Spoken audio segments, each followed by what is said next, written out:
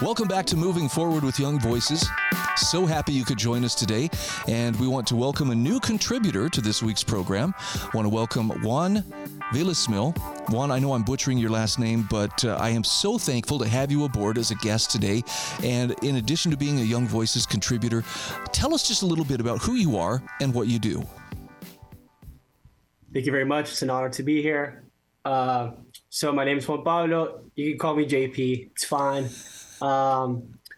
I love to write about culture, foreign policy, and Gen Z specific issues. I joined Young Voices this year. Well, actually, how many months ago? 3 months ago. And it's been great so far. I wrote before Young Voices. I pitched solo, and that was fun. But now I can do it better, more effective, and the team at Young Voices has really helped me publish some really good work. So I want to continue to do this. It's what I love to do. So yeah. Okay, and I will call you JP. I think that's a wonderful way to go. One thing that's really impressed me about Young Voices, and you are no exception here, it's a very talented pool of writers and commentators, but you write about things of substance. Case in point, I'm looking at an article of yours from realclearworld.com speaking about French President Emmanuel Macron and how he's not wrong about China and how the U.S. Should be paying attention, should worry. So I have to admit, there's a lot going on. This one wasn't on my radar screen. Apparently, President Macron went to China in the fairly recent past. Talk to me about the purpose of that visit and what were some of the takeaways that he brought from his visit to China? Yeah, so Macron has been, he's gone beyond what other Europeans have done in a rather public way in approaching China and embracing Xi would be a little too strong because it's not like he forgot that the U.S. exists. But he has made it a clear point to state that France should not be a vassal state to U.S. interests. He used that term. And in conflicts in regard to Taiwan, for example, he has been really precise when he says, if this conflict begins, France should not pick a side. And I believe Europe should not pick a side at all either. So when he went to Beijing, for economic reasons, of course, 50% of the world's population lives in Asia. Everyone knows how powerful China is, and they have a hold in manufacturing and green technologies and so much more. So it just makes sense for Macron to say this. But the way he said it, though, was what concerned a lot of people. A lot of Europeans, in my article, I mentioned how Josep Borrell from the European Union, he says very similar things. You know, he has been saying for a while that the EU should be more transactional and neutral in regard to their relationship with China and the US. But the way Macron said it was too strong. So that was caused a problem. No, that makes, I mean, French is supposed to be the language of diplomacy, and maybe this seemed uncharacteristically strong. I was curious, what was the reaction? I know there's some fairly hawkish U.S. voices, and it seems like when I do hear them talk about China, it's almost always, we got to position ourselves. The conflict with the U.S. and China is coming. We see it coming. How did those voices react in the U.S. to what Macron said? Yeah, so that's what was, for me, really interesting. People were indignated, which makes sense if you're in the U.S. and one of your besties goes hang out with one of your enemies. I don't know, it won't make you happy. If they're taking selfies, let's say, if they're having a good time without you, especially now when tensions are high. But what I didn't like, but I understand nonetheless, is that people were really quick to call Macron a fool, to say that he's just like acting irrationally. And what I say in my article is That's not the way to approach this. What Macron's doing makes sense for France, which doesn't necessarily mean that it makes sense for America. What a lot of US foreign policy folks have been doing is talking as if the European interests and the individual nations within Europe are always aligned with US interests. But the reality is that for Europe, China's not as much a threat as Russia is. For the US, it's quite the opposite. China is our most formidable geopolitical competitor, and they're in the Western Hemisphere. They're really, really, really powerful, and they have vast control over critical minerals and so many resources, telecommunications, et cetera, et cetera. So that's something that we need to start like being sincere about. Even I understand, even if publicly you say Macron is stupid, I guess that makes sense, rhetoric or whatever. But if you actually believe that, that's a problem. If U.S. diplomats think, oh my God, it's so dumb that these people are being soft on China, then you don't understand foreign policy. And I generally think that a lot of these people, a lot of young journalists in the foreign policy sphere, they think this way. They're like, oh my God, Macron doesn't understand. Like, why would he approach China? That's so dumb. Why wouldn't he? If the U.S. is not going to change, like the U.S. is not going to like abandon France if they approach China. If they can have U.S. support, military support, the transatlantic bond can be strong, and then they can have an increasingly transactional and strong relationship with China. That's fantastic for France. It just makes sense. So what are we going to do about it? That's the question. Not just call him stupid. Well, there was a pretty fair amount of that kind of name calling, though, 20 some years ago with the Gulf War, and the invasion of Iraq. France was like, hey, we support, you guys getting, Saddam out of power, but we're not going to be sending troops. And, we renamed French fries freedom fries and so forth. I mean, it was almost comical, but France has taken a more pragmatic approach before. And frankly, I guess here's my question. Who are the rational voices when it comes to addressing China and, for that matter, Russia? Because it seems like both of them, we're headed on a collision course in some way with both of them, or at least it's potentially a collision course. Are there rational voices out there that you're aware of? Yeah, I'm not always a big fan of the French in terms of philosophy, etc. But foreign policy-wise, at least Macron has not been witless. It makes sense. He's really, again, I don't have his entire resume in front of me, but I've seen so many actions that he has taken, so many statements that demonstrate that he's aware, acutely aware actually, of France's tangible interests, and that his actions follow that logic, that he's looking at what can be done right now, why, how, for how long, and that those actions inform his diplomacy.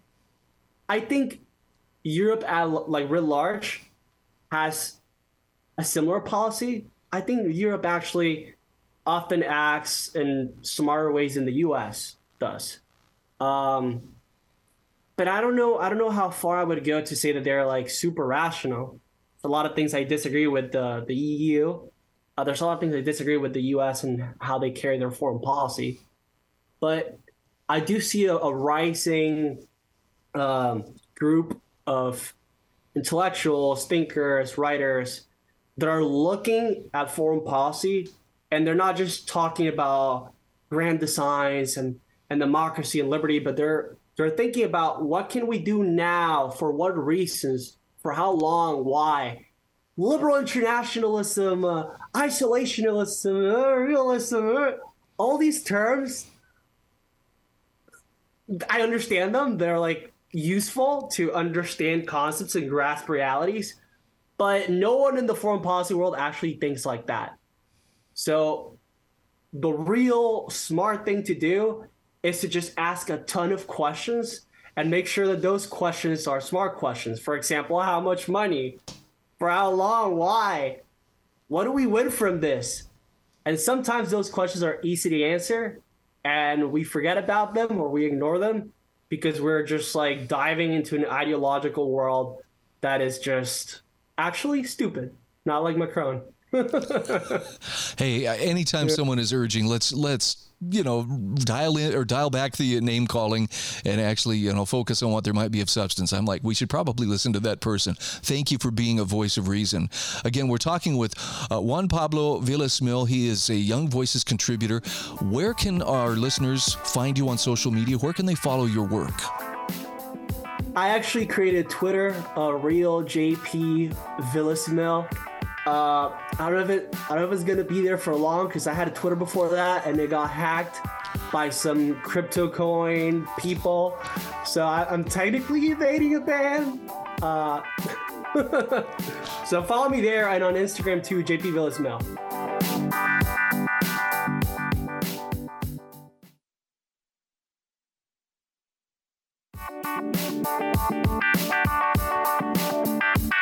Welcome back to Moving Forward with Young Voices. Happy to welcome Donald Kimball back to the program. He is a Young Voices contributor. And Donald, I'm going to ask you to take just a moment and tell us about some of the other hats that you wear for the sake of those meeting you for the first time. Yeah, thank you so much for having me back. I appreciate it. I work for the Washington Policy Center as their communications manager, as well as being a contributor for Young Voices. So it's been a great symbiosis between the two, I think. I really appreciated the article that I'm looking at right now, and this is one you wrote for heraldnet.com regarding school choice. It's called School Choice Can Rouse Public Schools from Complacency. I told you before we went on the air, I follow this topic very close because in my home state of Idaho, this is a big deal. I know it's big in other states, but talk to me about, first of all, where does the complacency come in public schools? And then let's talk about how school choice might actually be a cure for that complacency.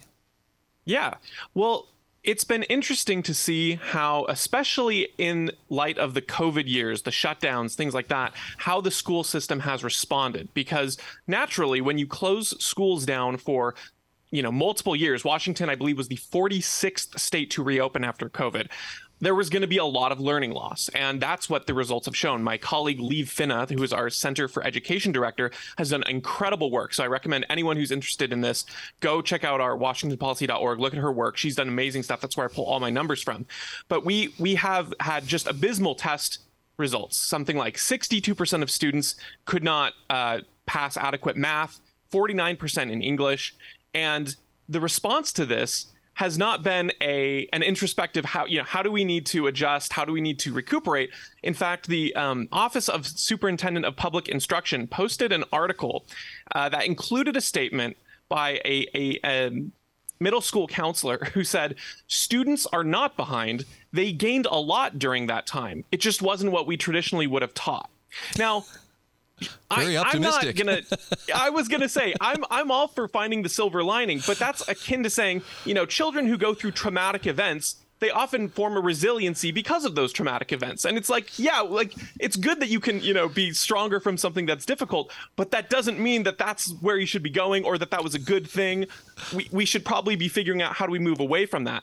And so I think the public education system in Washington state has been trying to just dump more money into the system, and then they claim they're getting less money when that's not the case. We've increased our spending per student. We've increased on almost every metric that you can count the kinds of dollars we put in, but we haven't been getting the results. So my basic argument is that if we have school choice, then there's actual incentive to have schools do better, whether that's a private school, whether that's a charter school, or whether that's a traditional public school. If you're competing for those dollars and those students, you have more of an incentive to work yourself out of sort of these bad test results and into more of a recovery. Yep, competition isn't the dirty word that some people have made it. Yeah, exactly. And I think that, Washington State has had limited charter schools, and those have done very well for themselves. Now, they've been in districts that maybe don't have as traditionally wealthy students sometimes, and yet they still tend to outperform based on the demographics. And so I think, the moment that you have a little bit of incentive, people start thinking, rather than, again, being complacent and thinking, well, we're going to get the dollars anyway, we're going to get the students anyway. You have to think, how do we earn that? How do we actually move forward in a way that is promoting both our own good and the students' own good? So where does the greatest amount of pushback against school choice come from? I have an idea, but I want to hear you tell me, in your experience, where does it originate? It's a lot of the teachers unions. I think that's kind of the common truth that a lot of people realize. It has also come from the Office of Superintendent and Public Instruction. And then I think that there are a lot of people who maybe hear something like vouchers and they get a little scared because that word has maybe been a little maligned in the past. And so it's kind of a combination of these things. The teachers unions in particular want to push back because when they get funding based on student attendance and money coming in that way, they're guaranteed a revenue stream.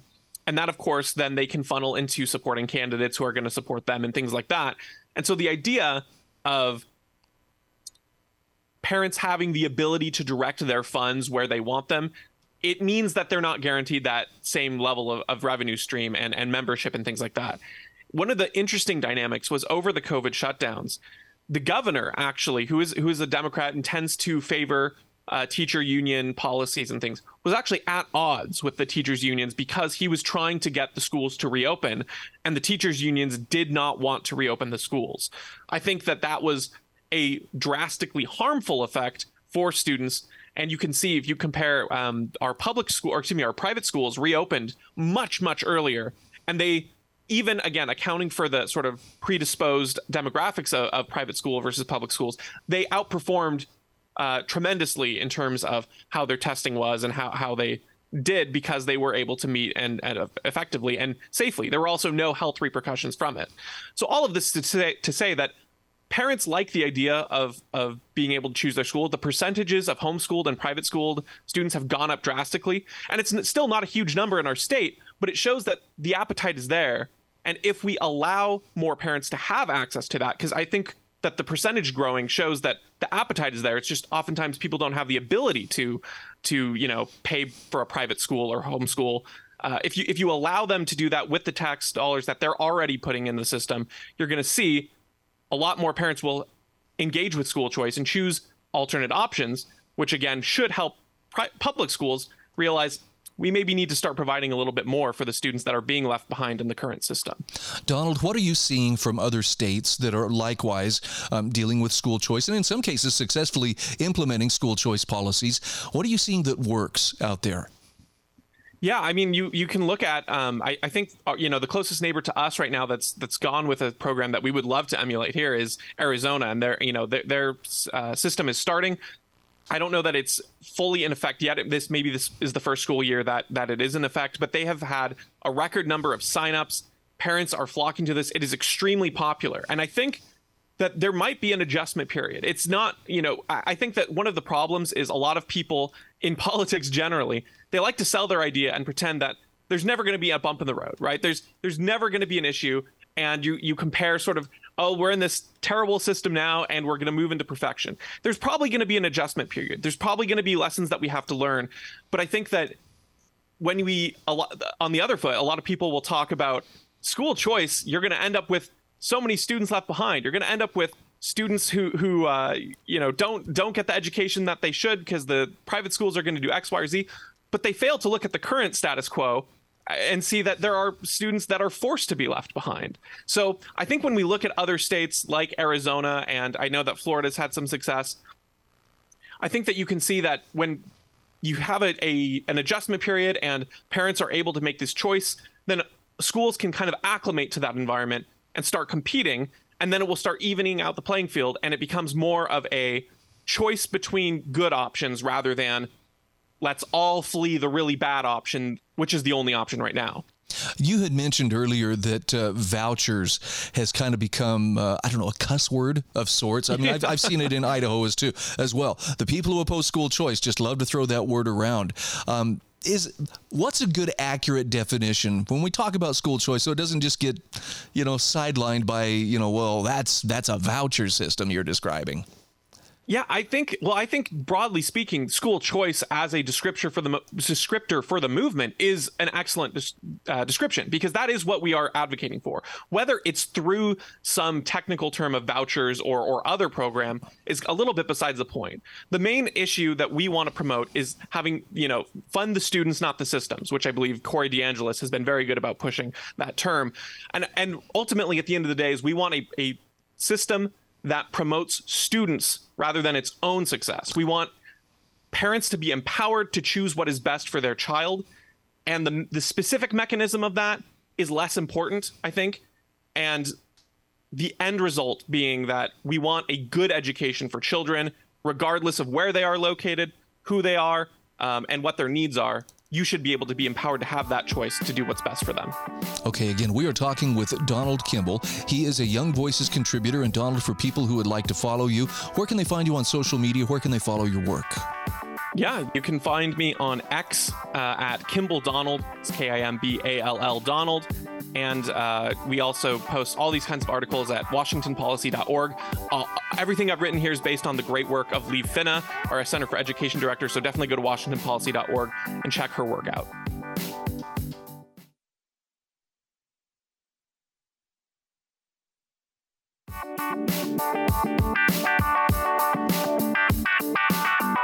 Welcome back. This is our third segment today on Moving Forward with Young Voices. We're very happy to welcome Akila Jayaram back to the program. For folks who are meeting you for the very first time today, Akila, could you take just a moment and just tell us a little bit about who you are and what you do? So thank you so much for the introduction, Brian. My name is Akila, as Brian has introduced me, and I'm actually completing my PhD in physics at the University of Cambridge, and hence the article today is very relevant to what I've been doing, I would say, for almost all my adult life. I've been in academia for so long, and I'm unfortunately leaving. And I think some of the issues mentioned in the article are probably reasons for me leaving the sector as well. So it would be interesting to discuss more about this. Yeah, and I was telling Akila before we went on the air, when I think of the science capital of the world, I don't know if I would have originally thought, yes, Europe, it really has, the potential to be the science capital of the world. And then my son decided he would go to Germany to finish his postgraduate work in molecular biology, and suddenly I'm paying attention and going, my goodness, there are some just absolutely brilliant schools there. Now, your article specifically is making the case that with private funding for academia, Britain actually could be Europe's science capital. Set the stage for me. Tell me a little bit about scientific research and the scientific community in Britain as it stands right now. Yeah, thank you so much, Brian. I think in the UK in particular, science and technology has always been at the forefront, but not so much at the forefront of the government's mind. But recently, the present government has launched a set of policy initiatives. I mean, every other day I see an announcement of yet another £1 million being directed towards AI research, being directed towards high risk and high reward research. And also the chancellor, so that's the secretary, the person who's responsible for treasury in this country, announced a 3.5 billion investment into science and technology in his speech, where he sets out the government's priorities in terms of funding. But I think where people have been missing the sort of point when it comes to scientific talent. Of course, we have amazing top universities, Oxford, Cambridge, Imperial, UCL, you name it. We have the top universities who have had hundreds of years and sometimes even, close to, I think Oxford and Cambridge are close to 800 years old or more. But no one's really talking about, young researchers and they're the future leaders of tomorrow, but no one really, talks about them. There's all these high-level sort of policy funding and, money being pushed in, but it's not being seen in terms of the talent for the country. So I think that's where Britain is at the moment, and that's something they could improve on in the future. I'm just curious, too, how do other countries in Europe stack up in terms of what they have to offer, academically and in pursuit of science? So I think it's fairly similar in terms of research salaries. I think research salaries across Europe is low, with the exception of Switzerland, where if you convert it to pounds, it comes to about 80,000 pounds as an average. But again, living costs there are quite high as well. And if you look at the US, if I convert it to pounds, it's about 50,000 pounds. And I think Western Europe tends to be somewhere in the median of 34,000 pounds, as I mentioned in the article. So I think salaries everywhere is low, but I think in the UK, what we have, which is a bit different, is high immigration costs. So in Western Europe, it's like hundreds of pounds to immigrate into the country, especially, science is a global field. It's a bit different compared to, I would say, more traditional industry where you can get homegrown talent here, because in science, ideas can come from anywhere. So that's what we've noticed. And even in my own research group, we had a lot of international. So that's like a microcosm of the broader scientific world. But in the UK, the government just seems to be increasing the visa costs. So in the article, I mentioned 3,700, but that's going to go up by quite a lot if they decide to increase the health surcharge, which is sort of like a health insurance, but for the NHS, which it works slightly different from private health insurance. And it's proposed to be increased by 66% this year. So I don't know how academics are going to cope with that amount if they want to move to this country. So I think that's where UK is a sort of outlier when you compare it to Western Europe, but academic salaries are fairly similar, I would say, across the region. So does, and help me understand, is that burden lower in other European countries? I don't want to use the word bureaucracy, but I can't think of a better word. Is the bureaucracy or the hurdles higher in Great Britain than they are in some of the other, especially Western European countries? So I would say in terms of administrative bureaucracy, I would say the UK is fairly good. I mean, the system is straightforward if you want to apply to come to this country, but the financial burden is definitely much higher. So we do see a difficulty in recruitment of postdoctoral researchers, which is what I mentioned in my article. People, I mean, at that point of time, people tend to have families. So if it's costing like £15,000, as I mentioned, to bring an entire family here, I think people would just choose to go elsewhere. And I think the burden also falls on women who might have families and, trying to move everyone here would be a challenge. And then again, what's happening to diversity in science? And that's a different topic altogether. That's something to think about as well. So talk to me about opportunities for the private sector to become more involved. You mentioned in your article, if research was seen as an investment rather than a charitable donation, this could be helpful. What prevents more support from the private sector at present? So I think at the moment, the way private sector funding works in terms of universities is they tend to fund PhD students. They tend to work, on very specific projects. And sometimes they also recruit academics for consultancy work. But I think the gap lies in the fact that universities focus on basic research and industries and businesses are more interested in applied research. So I think focusing, really bringing the focus to applied research can make companies sort of invest a bit more. And also, I think having targeted research institutes, so I mentioned having the Crick Institute, for example. So, the government can be creative at this point. Until now, they used to, speak about EU bureaucracy and so on. But now Britain can set its own policy. It's not, held back by any larger institutions. So I think they should really use innovative mechanisms. So having these sort of bespoke research institutes which focus on specific topics. So, for example, we all know about the COVID vaccine, which has, generated so much interest. So I think areas like that can really help, businesses be interested, because it's a two-way street when you talk about private investment. What's in it for them? So as long as they're able to get the talent, the ideas, and also the expertise that exists in these universities out to their, to bring their products, that could be interesting. But again, I think one aspect that academics think about is that their work should not be used for profit. But we live in a marketized world, and I think academics also need to change their mindset. Not everything can be done not for profit. I think we limit ourselves if we sort of stick to that. So as far as bringing researchers or bringing students in to attend these schools, is there work to retain them as well? In other words, it's wonderful that they come and they get their education, and I could see where that would be an absolute boon, bringing bright, promising young minds into these various fields. Is it in the interest of these institutes, for instance, though, to keep them or to try to persuade them to stay on as researchers or perhaps teachers or professors?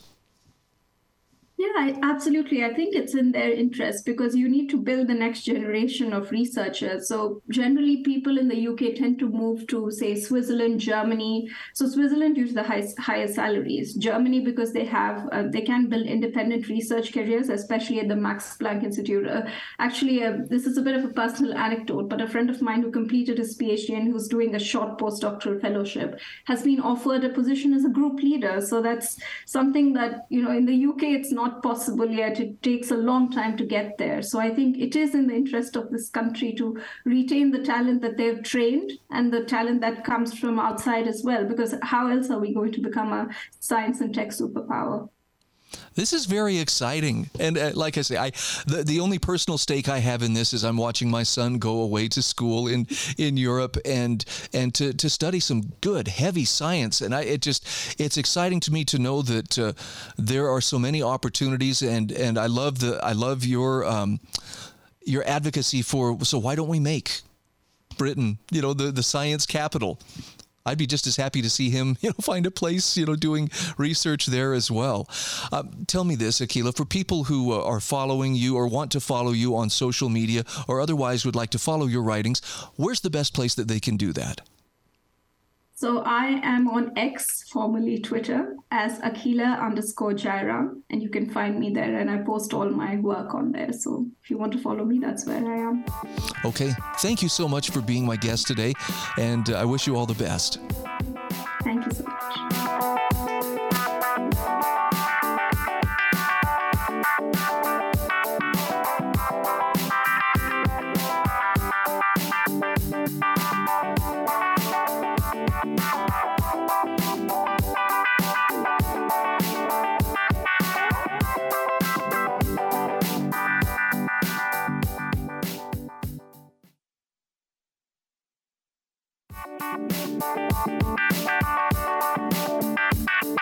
Welcome back. This is our fourth and final segment of Moving Forward with Young Voices today.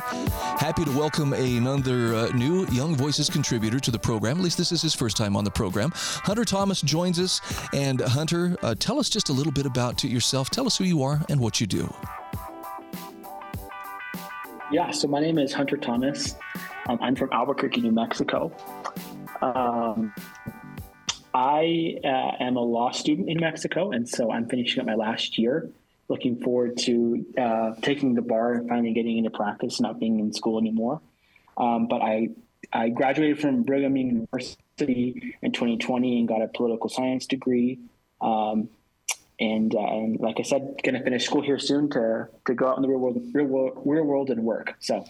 Fantastic. And I'm really enjoying your article that I was looking at from freethepeople.org. Is SCOTUS skepticism merited? Now, I've heard some pretty strong skepticism directed at the Supreme Court, particularly in the last year and some odd months. There have been some pretty big decisions that have been handed down.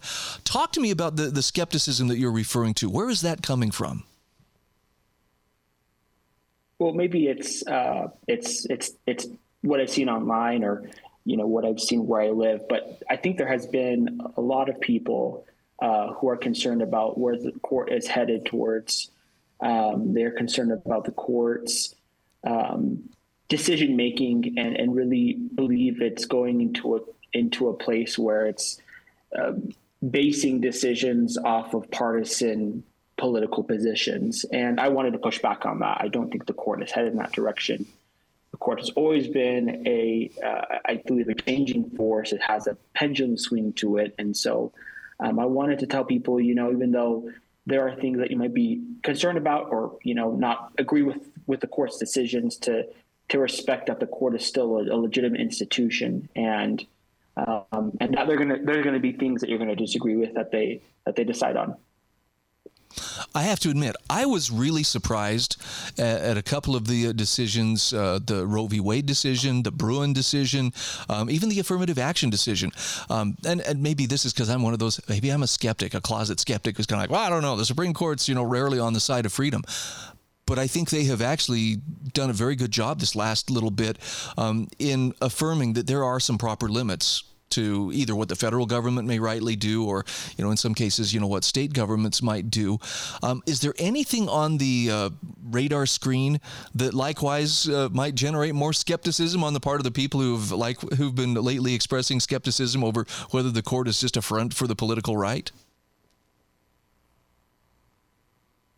Well, there's been some recent concerns, and this might be from another article, but there's been a lot of ethical concerns in terms of Justice Thomas and Justice Alito. There's been articles that have been written about them both specifically, but I would also push back and say there's, other justices who were appointed by Democratic presidents have also had some potential ethical issues. And so I don't think it's necessarily that one side is coming out and deciding to, be unethical because they want to make whatever decision they can or want. I don't view it that way. But I think there might be some other concerns about the future of the court. We have a presidential election coming, and President Trump looks like the nominee. That could change. But let's say there's a Republican president in 2025. That could change the court even more. I mean, we could have another retirement from a liberal justice, but I think most importantly, there might be a concern over Justice Alito and Justice Thomas's health, and they may retire. And so if President Biden is reelected, there may be another shift in the court. But I do believe that most of the concerns come from the recent decisions of Roe versus Wade, Bruin, and affirmative action that just came out this past term. We're going to see some interesting cases, specifically about the Chevron deference, which has to do with the administrative state. I think some liberals are concerned about, and so I think there might be more skepticism if the court were to adjust or even strike down that deference that the court gives to administrative agencies. And so I think we're going to continue seeing the skepticism as long as where the majority is right now. But that could also change with some of the future decisions or depending on the presidential election. Okay. Talk to me about the court's decisions. There's an impression that, well, these were all razor thin, 5-4 decisions. You point out in your article that most of these decisions, even the controversial ones, really weren't that much of nail biters. And frankly, there's a lot of stuff that the court has been, pretty united on. It doesn't appear partisan. Right. I think a lot of people, and I'm talking about this, I think Americans as a whole, there's a poll that came out that shows there's a lot of Americans that are showing a lot of mistrust in the Supreme Court. But I think my argument is to the left right now and saying that, look, we're not, the court is not overturning tons of precedent. You may think it is, right? But the court has turned over tons of precedent, more precedent than right now. This court has discussed and decided on important issues, and that may give a perception of the court is overturning so much, but that's not necessarily true when you look at the numbers. And again, a lot of most of the court's decisions are unanimous or close to unanimous, and that's not really taken into account in the liberal media, unfortunately. And so that portrays a picture for people. I do cite that 3 of the most controversial decisions, affirmative action, including other 2, really were 6-3 decisions, and the rest were close to unanimous or unanimous. In fact, there were some surprising decisions from the court to strike down, the independent legislative theory that was brought up during the 2020 election. That was struck down by the court, and that included conservatives. There was also a surprising decision about Native Americans and when Native American children are being adopted, whether they should stay with a Native American family or, leave that community. And the court said, we believe that those Native American children should stay within those communities of Native Americans. And that was a herald decision by the left, and that included Justice Gorsuch. And so, I think we need to try to portray that there has been a lot of surprising decisions, and the court is not just going to just look at, especially with the current majority, it's not just going to look at a case and say, I'm a Republican, I'm a conservative, I was appointed by a Republican president, therefore I need to make this decision to appease the Republican electorate. That's not how this works. And I think a lot of people on the left want to make it seem that way. And so I think the focus should be on the left. If they want to gain a majority again, is they have to win elections.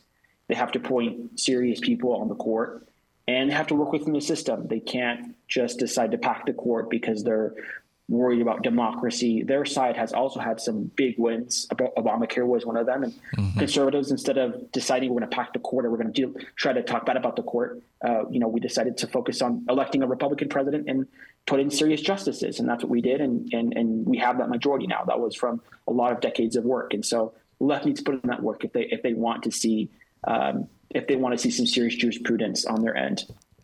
Hunter, give me your take on the Supreme Court as an institution.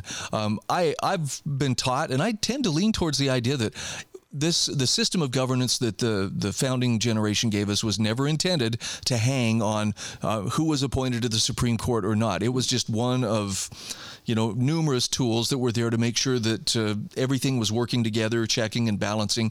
Have we somehow shifted our perception to where we put too much emphasis on who's on the court and their political leanings and, the potential for the court to be politicized? And are we seeing this accurately, or is this just our imaginations getting the best of us?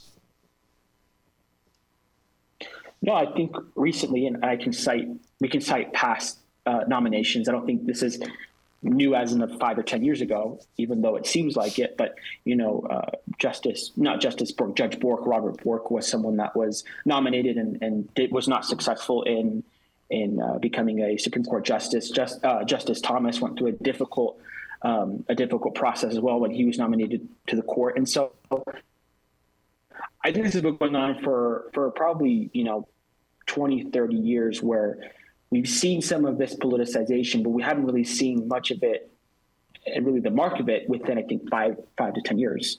And it's unfortunate. I think the founding fathers, like you mentioned, are intended that, the court look at laws that Congress or state passes, or the president, executive action, whatever it may be, to look at and see if it's constitutional or not, and then decide on its merits and then move on. And that's what the court, I believe, in my opinion, is doing. That's what they're restoring. And so that's why I'm trying to tell people, look, this is part of this. This is part of the process. This is part of the system. And so I hope that with our current political climate that we can change. I think the parties should kind of change what they think about the court. And I think maybe potentially that could change the way we look at the nomination process. But I do believe we've crossed the Rubicon. I think we crossed that Rubicon a long time ago, where these are going to be very political nominations, and there's going to be a political process to get them on the court. And that's unfortunate. But I hope that the American people will remember that. Okay, again we are talking with Hunter Thomas. He is a Young Voices contributor. Hunter, thank you so much.